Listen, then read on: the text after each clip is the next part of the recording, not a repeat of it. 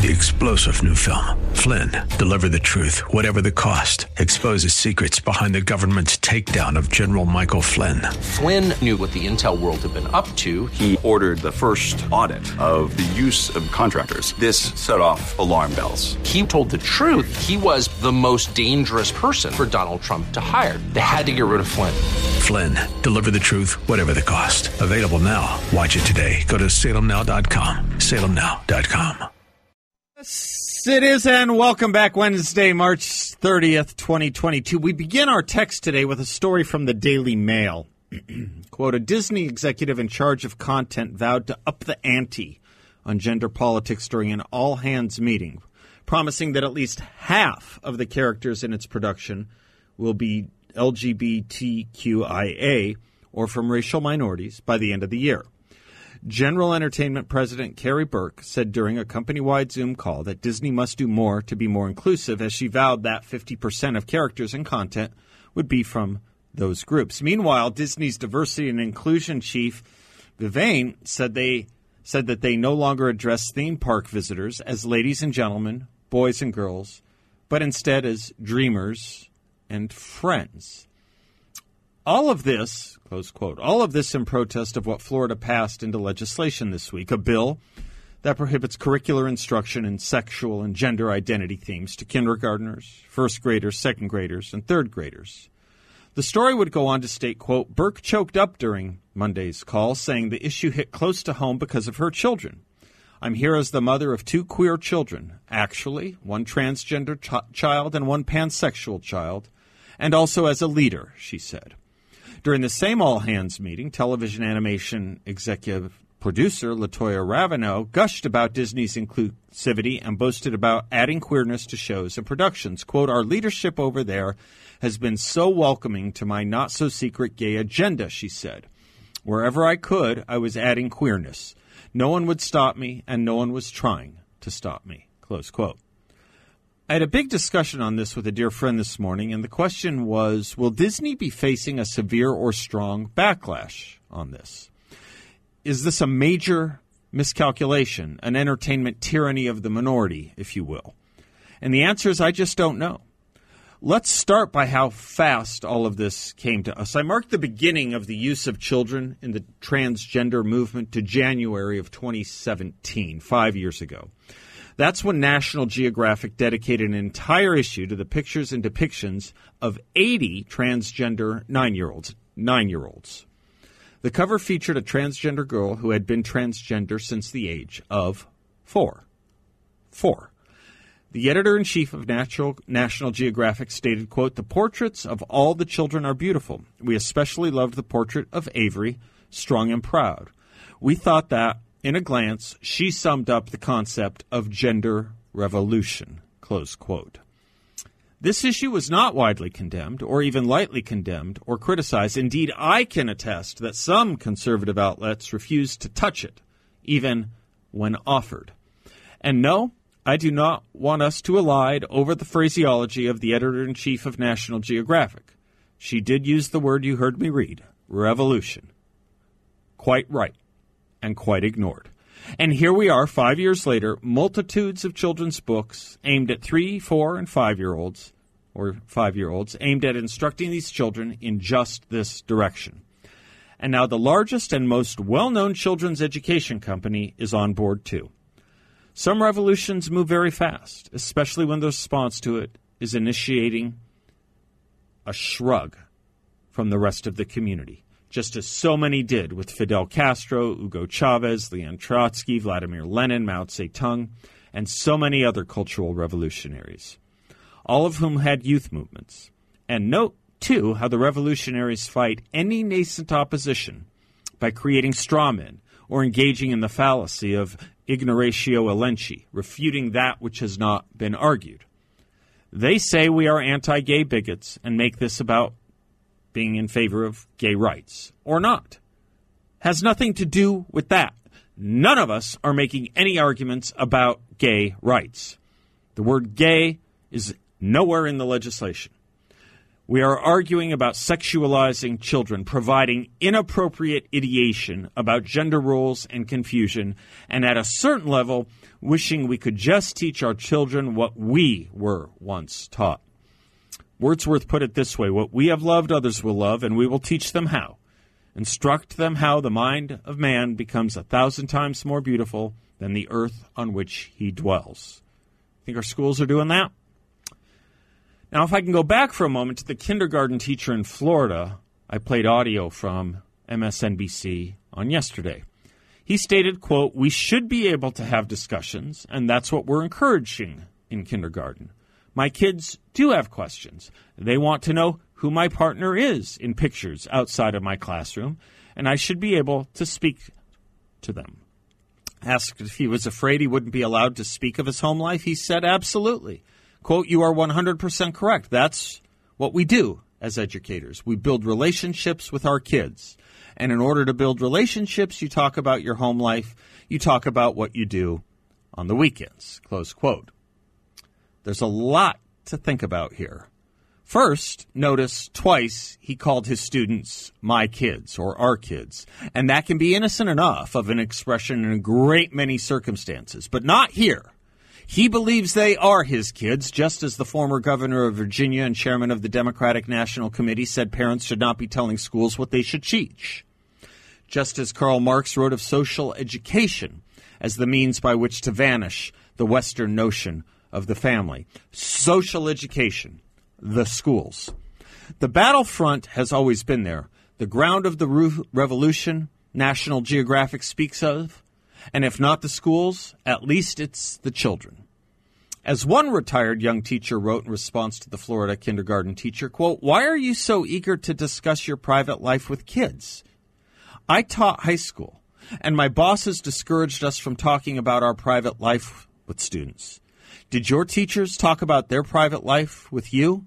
When I taught, the school told me not to do that, even about anything I did on breaks or the weekend. And I taught high school English, not little kids," close quote. As I said yesterday, I had several teachers I was pretty close to, considered mentors who I still quote to this day, elementary and secondary, not talking about college. And about none of them did I know of their spouse or what they did on weekends, ever, outside of perhaps them bringing up a book or movie they read or watched as a springboard for classroom discussion and instruction as related to the class. Whence comes this urgency and exigency to start doing it now with 5-year-olds? Here's an idea for the teacher afraid, as quoted, that when kids have these questions, he's hung up on what he should do. Let me give him a free piece of advice, an idea, and I'll give it to him without even having the benefit of ever taking any professional education courses. Tell the 5-year-olds either you don't know or that he or she should talk to his parents about it. The notion of a school or teacher acting in loco parentis in the place of parents did come from the imminence of the progressive era. But it originated for schools for orphans. Orphans. No parents at home, no home. It was never meant to replace parents. That's the Fidel Castro notion of life.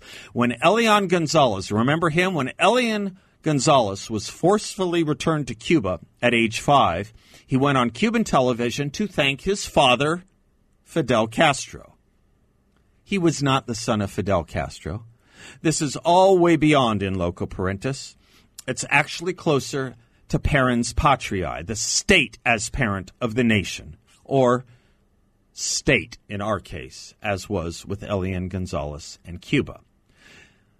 If public schools want to continue on this route, I'm guessing in pretty short order, either public schools will minimize or cease to exist, and with a lot less money where they exist than they are continually clamoring for. Or parents will cease to exist. We're in a revolution, after all. That's what we are told. That's what their side tells us. And in revolutions, the parental authority can always be breached when it serves the cause of the state or the revolution. In fact, heroes and parks may be named after and made for children who report on their parents' non-compliance with the revolution, as was famously done in the USSR, the Union of Soviet Socialist Republics. I just think it's important these days to give the full names of these countries, these entities, lest we whitewash and sanitize what they call themselves and what they were, or what we may become.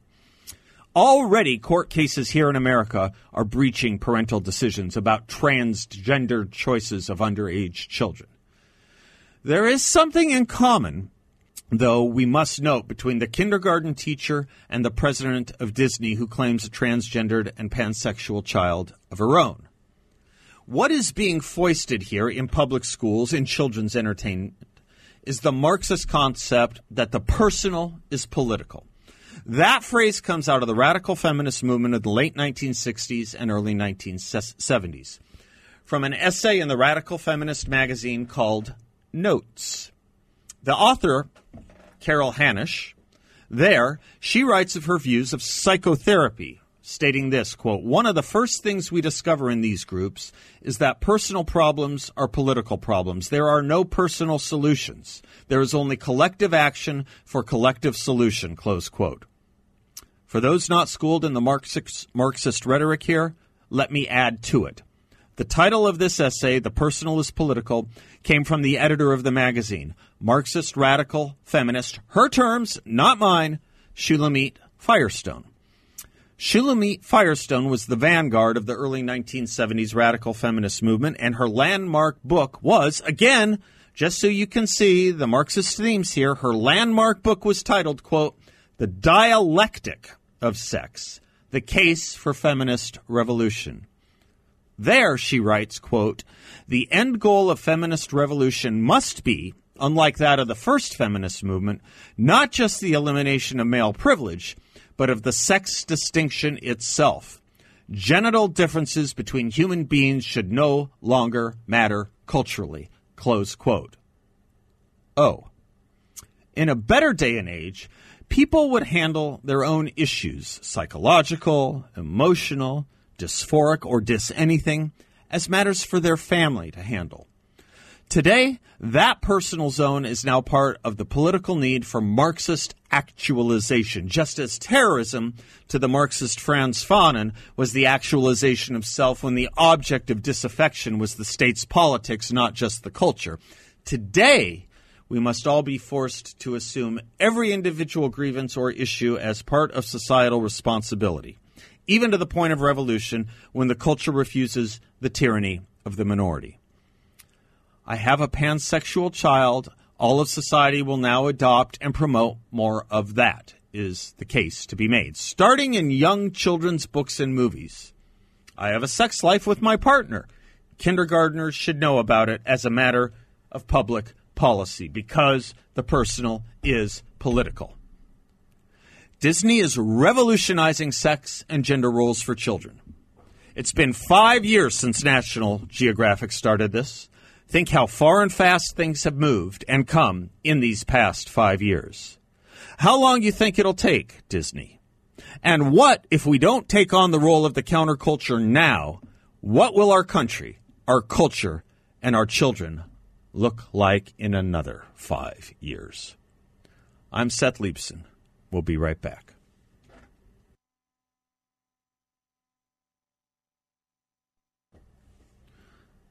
Oh, gosh, I got to read this from listener Terry. Perhaps it's time for a new version of an old Disney favorite. When you wish upon a star, makes no difference who you are. Leftist dreams your heart desires may come to you. If your heart is in your dream, no request is too extreme. When you wish upon a star, as dreamers do. Like a bolt out of the blue, gender neutral comes to you. Forget the pirate sword or princess dress. Best not to know, perhaps just guess. When you wish upon a star, your dreams come true. And now, Woke Kingdom welcomes you. Well done from Pinocchio, right? Brother Tim is in Peoria. Hello, Tim. Oh, Seth Leibson. How many times in front of your students did you tell them all about your love life with your wife? Well, every single day, only because I was there to violate, not to participate. Okay. You see, yes, I was always going against education as opposed to going with the grain. I'm with you. But I am glad that you mentioned in loco parentis. While just the other day, Seth Leeson, I was in my driveway drinking some iced tea with a couple of friends, because that's what we do in our neighborhood. And we were talking about education when a woman, young lady, new teacher, yelled at me and said, "En loco parentis." And I said, "Are you kidding me?" How did you know it was a woman? So, how do I know it was a woman? Yeah. Well, I'm not a biologist. No, you're not. She was with a friend of mine who she's married. Ah, okay. All right. So you had you had secondary information. Got it. I didn't want to get into his life about Okay, I'm with you. Cisgender, non-binary. I follow you. Okay. I said in place of the parent, and she said, "What?" So let's go on. This is too good. Keep going. This is great. And then she says, she says in place of the parent. I go, well, that's, you're right. I'm right. And it doesn't really apply to everybody because, like you said, foster children. In any event, I go into, what it all comes down to, and I didn't want to get into all the minutia of this teachers doing their job as opposed to parents' rights and stuff like that. But I did mention Vital, I will be Vital when it came to religion. You could teach about, but you can't teach religion. Yeah. And I thought to myself, Engel versus Vital. I'm with you. Okay, the Supreme Court case. Yeah. Okay, I'm with you. I'm following. Yeah. Okay. So I'm looking at this, right, and I'm thinking it's a foregone conclusion that no matter what, in some way, this whole thing with transgenderism and all the, gay rights and everything, because I say love who you love. Yeah.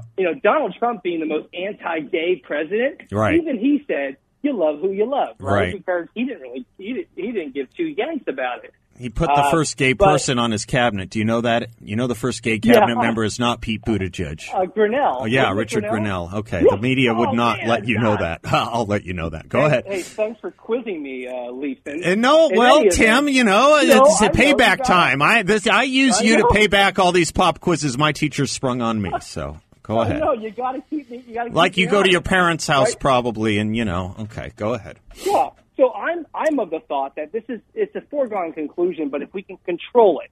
So let's apply Vital and say, okay, when it comes to, the gay lifestyle, it's just your life, it's not a choice and so on and so forth. Let's talk about the about and not preaching the practice of. And let's see where that side goes. Because if they go to the other side that they need to teach all of it, well, then we know what their agenda really is and how extreme it is.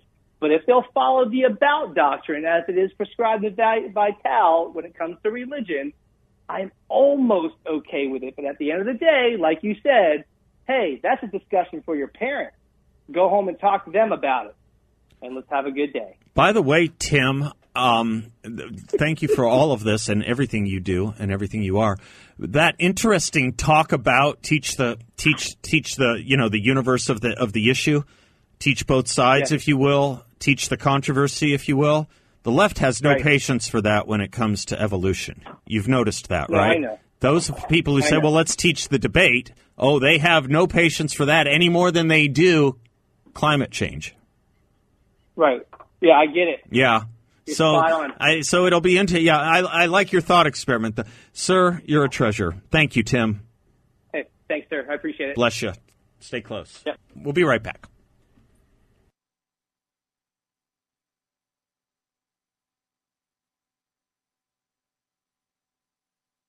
Sad to report, miserabile dictu, that's a voice that has been silenced. That's the voice of Bruce Willis, whose, family, friends, and agents today reported that he is taking a break from acting due to the condition called aphasia, which affects your ability to speak in varying ways. And hearts and prayers to someone like, hearts and prayers to him, of course, Bruce Willis. Think about these things, people whose professions are reliant on them. I think of Randy Travis. I remember when our friend Michael Medved had throat cancer. There's something additionally sad about that sort of thing. And Bruce Willis is someone who, kept us entertained in a good way. Great actor, decent singer there. That was his band. What did he call himself? Bruno, I think so. Anyway, hearts and prayers to the Bruce Willis family. Sandy is in Glendale. Hello, Sandy. Hi, Seth. Thank you very much for taking my call, sir. Thank you. I'm calling in regards to the... First of all, I want to pay a tribute to you. I know you always start a monologue with your, with the show.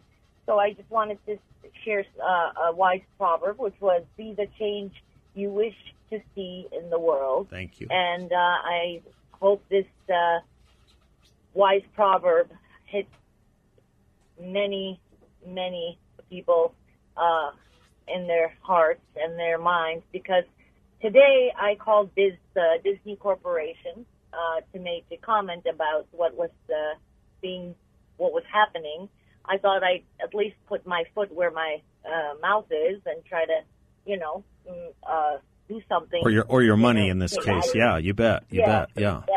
Take action. I know because I was watching Donald Duck yesterday. Got it. Okay. As a child, and I'm talking about the classic Disney. Sure. The classic artistic cartoons, not the computerized. Yeah, no, it's fantastic old stuff. I love that stuff, yeah. You can't replace that. Nope. I know they have tagged Disney's name, but they should, first of all, they should change the name. They shouldn't drag Disney's name through the mud. Disney was a very family. I knew more about Disney, I think, than anybody. Pretty conservative guy, Walt Disney, wasn't he? Pretty conservative, as I recall. He was extremely conservative, and that's why I'm pissed off.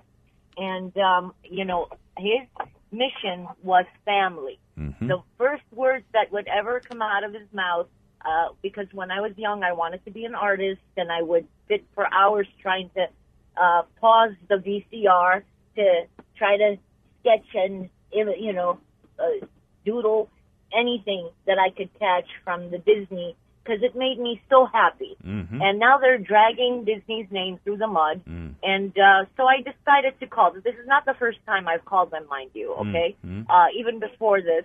And before this, they wouldn't hang up on me. I would leave a message. They would tell me, yes, we can get the message to our corporation.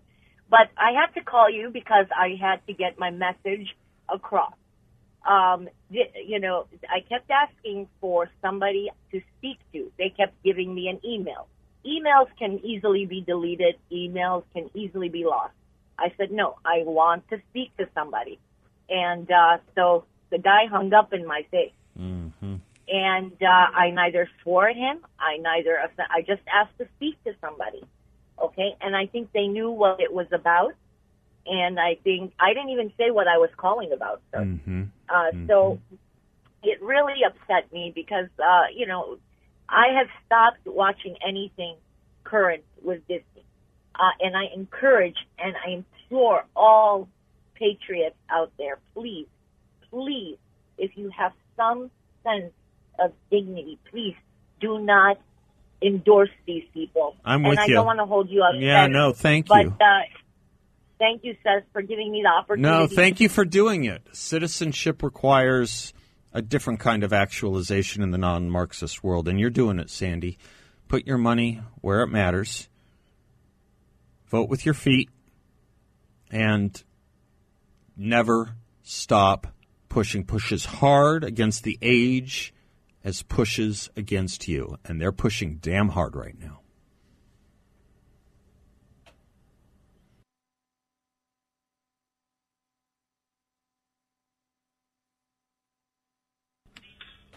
Welcome back to the Seth Leibsohn Show. As we do every Wednesday, we check in with our Robert H. Jackson Fellow in Constitutional Studies, the great lawyer here in town, Brett W. Johnson with the Snell and Wilmer Law Firm. Brett, you got some big shoes to fill here today. Already in my first hour, I have had a caller call in to discuss Engel versus Vitale from 1962. So, yeah, on their initiative. So, in our second installment of Constitutional Studies today, Brett, how are are you, sir? Good. How are you? I'm doing fine. Wanted to talk to you a little bit today, maybe enlighten the audience a little bit today. There's a lot of news about the Office of County Attorney and the race for it. We are going to be voting in, I guess, November, right, in a general election for the Office of County Attorney to fill the exit that was the exiting Alastair Adele's tenure. County Attorney, a lot of people know the phrase District Attorney. Talk to us about what the Office of County Attorney is, what this means, what this vote is about. Give us the overview here, brother. Yeah, absolutely. Thanks again for having me, Seth.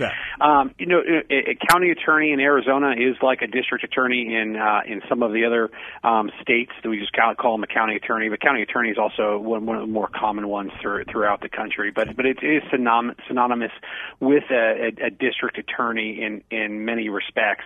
However, the larger counties, I mean, I don't want to talk about L.A., et cetera, but those counties may have different advisors who advise on civil matters versus a district attorney who's normally always considered the top prosecutor. Right, in the criminal field. Right. Exactly. Right. And then here in Arizona, we combined both of those capabilities, and the county attorney provides both a civil and criminal legal representation of the county within the state of Arizona.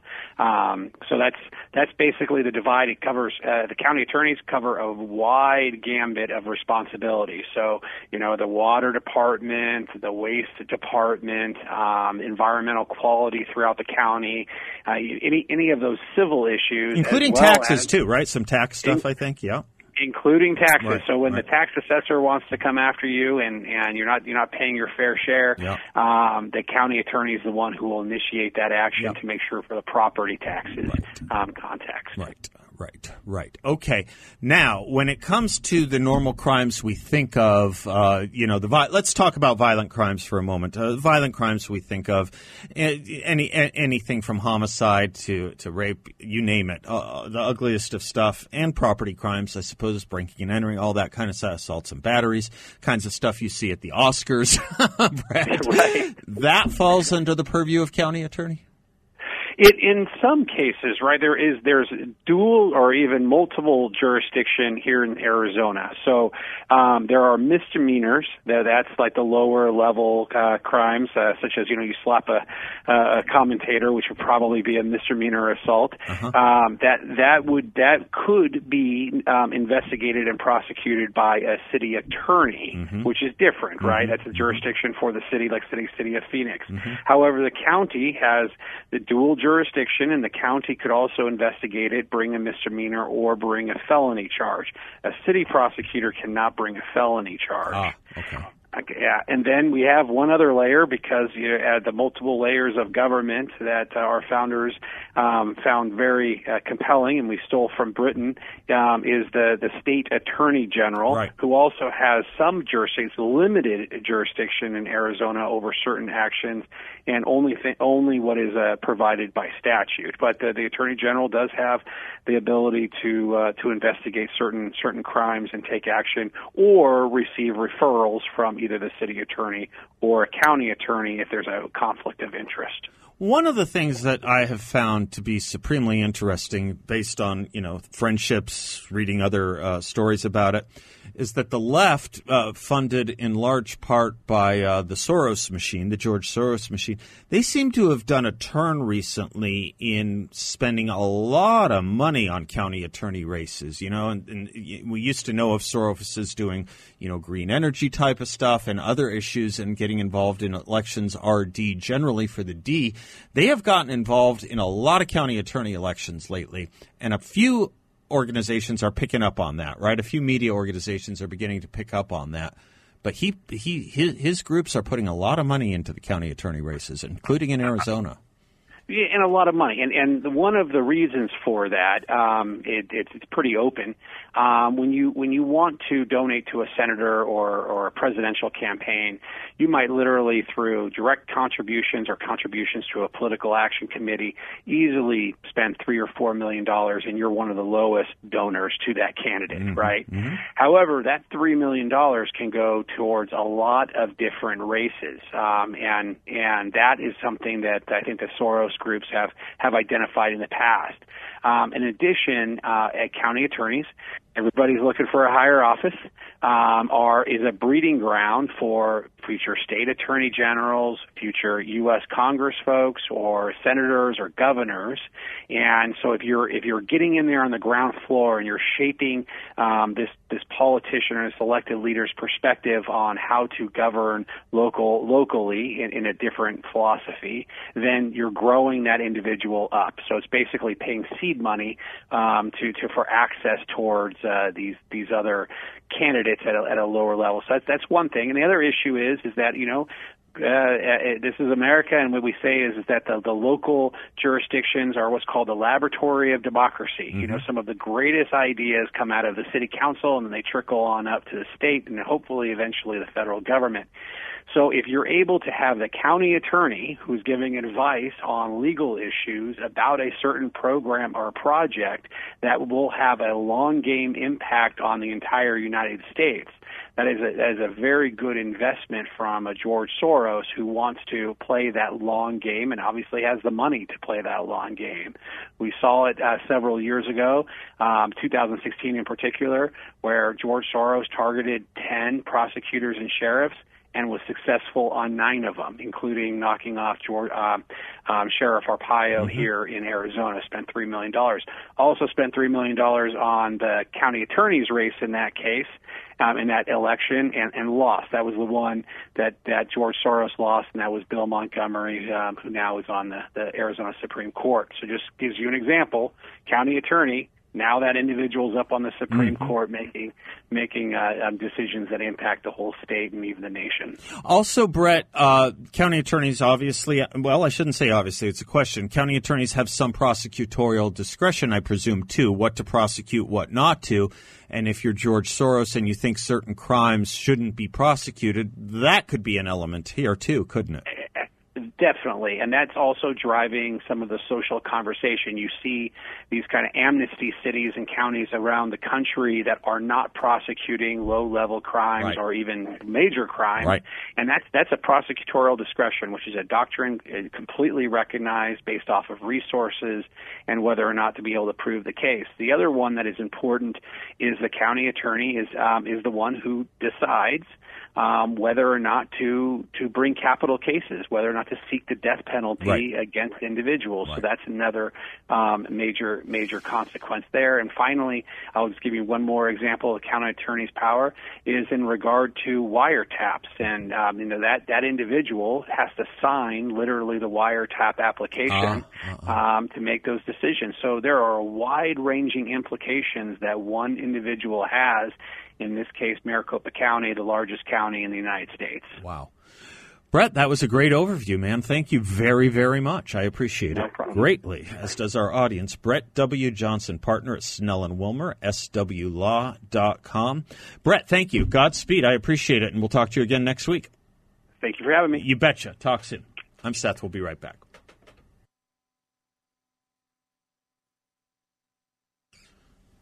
Welcome back to the Seth Leibsohn Show, portions of which are brought to you by the good people at Balance of Nature, a proprietary blend of 16 whole fruits and 15 whole vegetables in one daily dose of vegetarian capsules. It's 100% natural, whole food nutrition, pure, potent plant power. As I said, 100% natural. Energize yourself, protect your health, feel better the natural way with Balance of Nature. I take it every day. It's given me great results. For 3 years I've been doing this, and it has kept me well and up and at 'em for 3 years. Check them out at balanceofnature.com. Their fruits and veggies, balanceofnature.com. Make sure to use discount code BALANCE. Hello, David in Peoria. How are you, sir? I'm doing good. How are you, sir? I'm doing just fine. Thank you.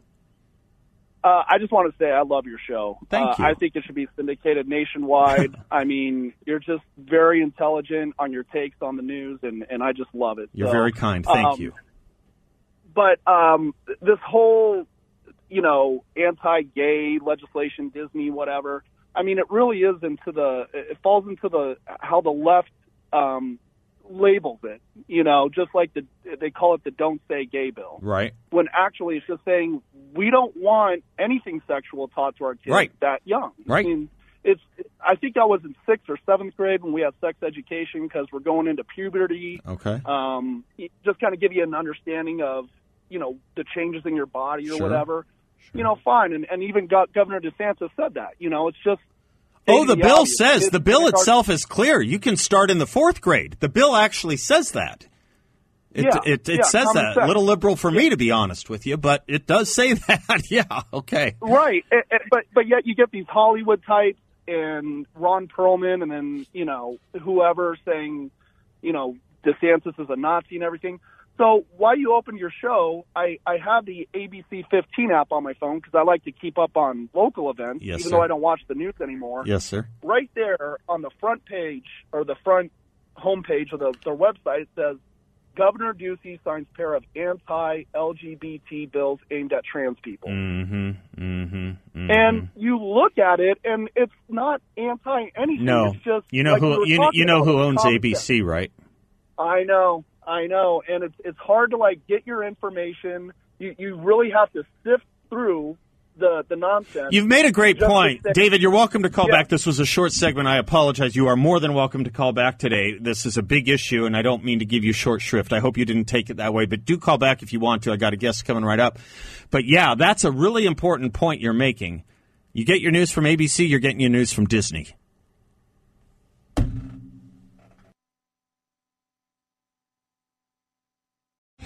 Three-star general Michael J. Flynn, head of the Pentagon Intelligence Agency, knew all the government's dirty secrets. He was one of the most respected generals in the military. Flynn knew what the intel world had been up to. He understood its funding. He ordered the first audit of the use of contractors. This set off alarm bells. The explosive new documentary, Flynn, Deliver the Truth, Whatever the Cost, uncovers the facts behind this scandal. Flynn told the truth. He was the most dangerous person for Donald Trump to hire. I find out the worst enemy that I'm going to face in my life is right here in America. They took my assessment and they wanted me to change it. And I was like, I'm not changing it. They had to get rid of Flynn. With in-depth interviews, archival footage, and never-before-seen personal records of the man behind the headlines. I just felt like I was drowning. Flynn, Deliver the Truth, Whatever the Cost. Available now. Watch it today. Go to salemnow.com. salemnow.com.